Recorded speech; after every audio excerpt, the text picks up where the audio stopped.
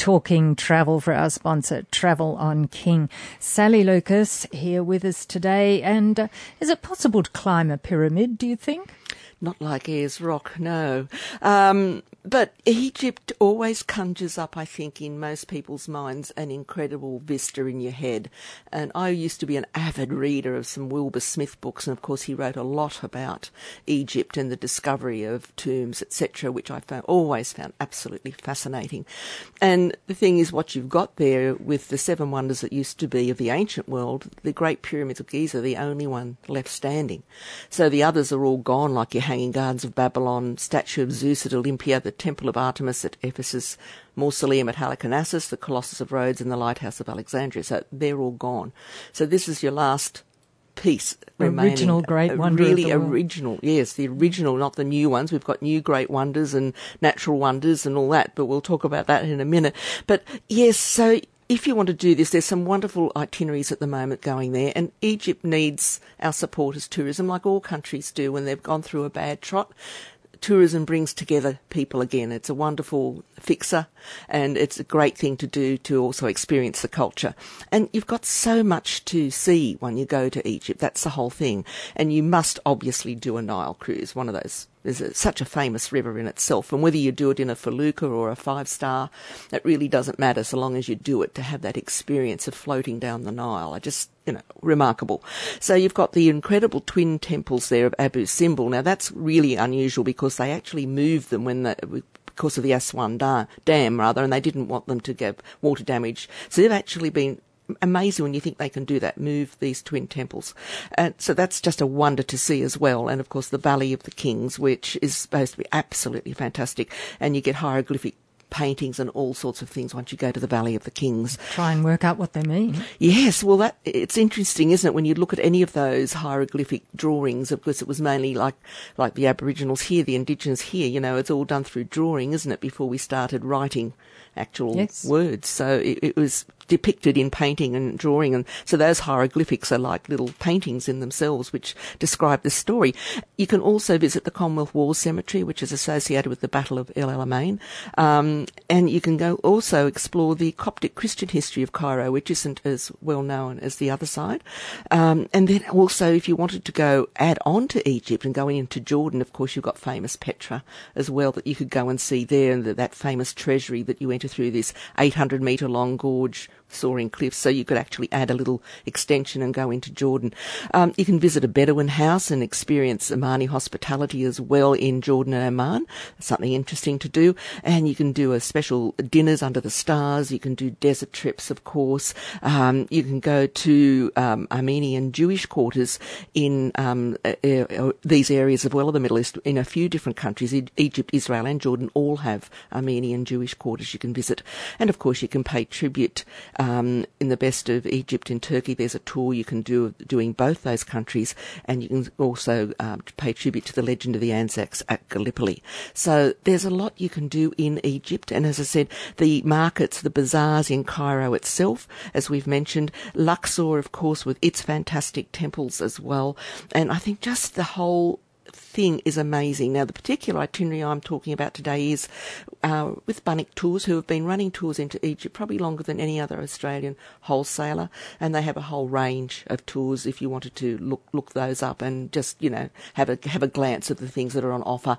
And there's a lovely new itinerary coming out next year as well, Jane, a cruise doing the pathways of the pharaohs as well. So that's very interesting to do that, because they're getting you into areas along the Nile a bit further that you can't get to. Again, as we've talked before, our wonderful waterways, that you can't reach places sometimes by road or air, but you nudge in by vessel. So there's some very interesting new itineraries coming out for Egypt and that whole Egypt, Jordan, Israel areas, and Oman, of course, as well. Quite an interesting part of the world, and I'm going there next year to Oman, so I'm really looking forward to be able to come home and talk about that again later down the track. Yes, that's got a lot of good reports. It has, hasn't it? Yeah. We like to have a look and see what sort of things are on offer to visit these wonderful places as we talk travel. I did say there'd be something for the taste buds coming up. when you're flying as well, Sally Lucas. Absolutely. Now, this is something new introduced by Qantas, and it's called Q-Eat, and it allows customers to pre-order their meal prior to flying, offering more choice, including an additional dish available as an online exclusive on select routes, subject to terms and conditions, of course, like everything. And you can go in to manage your booking once you've made a booking, and off you go. And you can do this between 7 days and 12 hours prior to your departure. And it's available on a whole range of their routes. Too many to mention. It looks like just about most of them, actually. But and economy. This is even for economy as well as premium economy and business. So this is something new, and I think it's a great idea.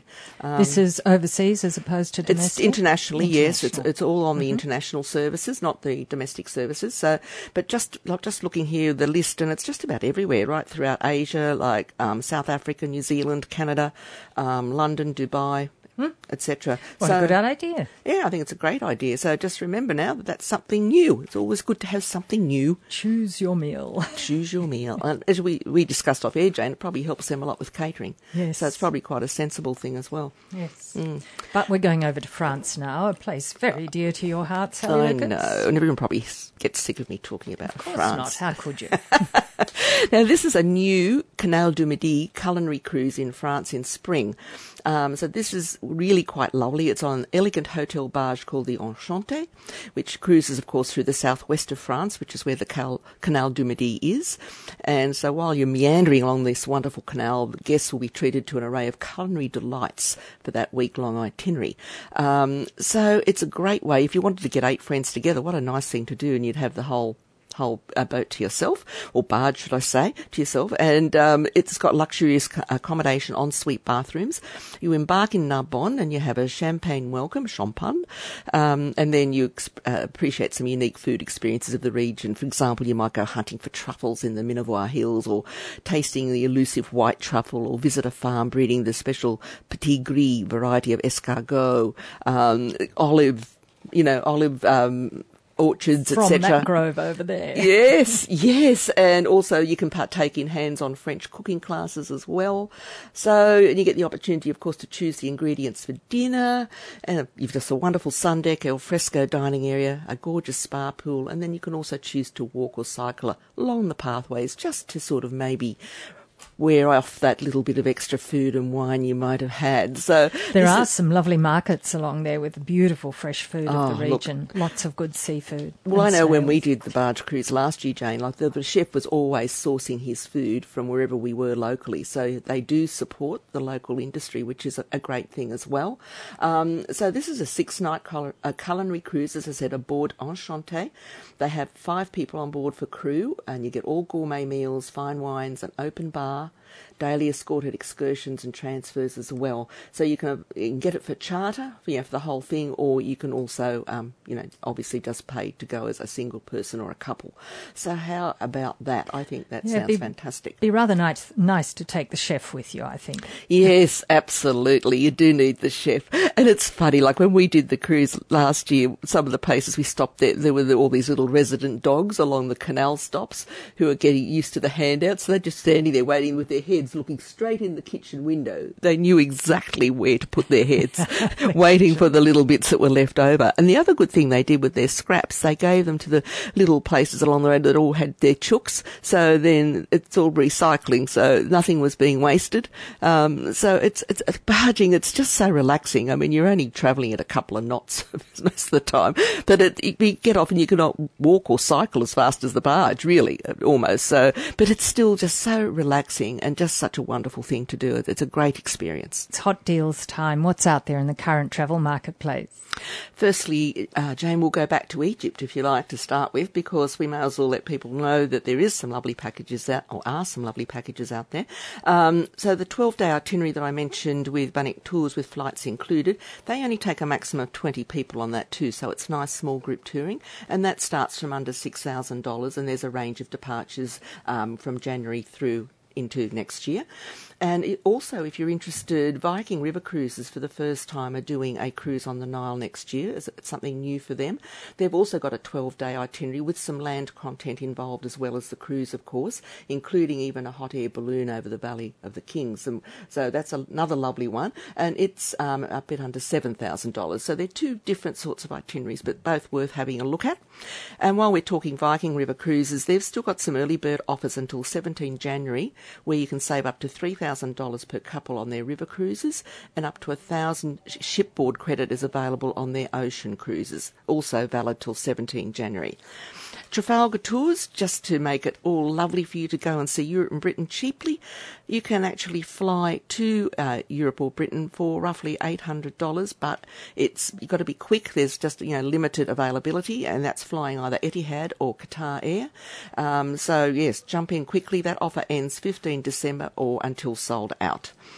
Now this, I don't know whether this is good or bad, but we were starting to sort of, I guess, rectify our losses in the cricket, weren't we? We had a good day yesterday. We did, a day-night. Let's hope we can do it in a day. Australia versus India Cricket Test 2017. There's a 17-day India cricket tour you can register your interest for, which is departing 15 February next year.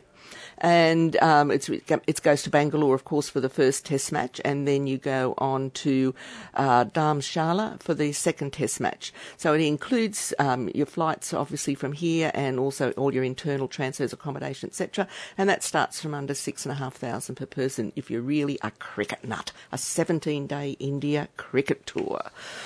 If you're not a cricket nut and you just prefer to do something like a bit of a lie on the beach, the Conrad Bora Bora has just absolutely renovated their resort with all overwater luxury villas. It looks absolutely stunning, and it's set to open its doors again to the public from the 25th of January, and it's on the longest stretch of white sand beach in Bora Bora as well. So just keep that in mind, and they've got some early bird packages there available starting from under $5,500 for 7 nights.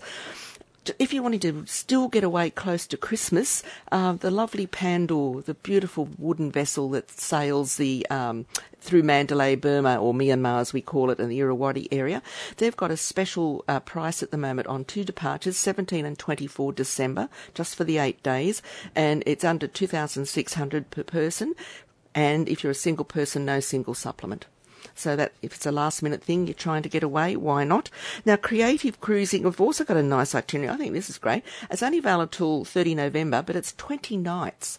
And what you're doing on this, it's just over $5,000. You get 18 nights on board the Azamara. Now, it's an upmarket, really 4.5 to 5-star vessel, and it's cruising all around Australia and up to Singapore. So Brisbane, you go through Hamilton Island, Townsville, Cairns, Thursday Island, Darwin, Banoa in Bali, and Singapore.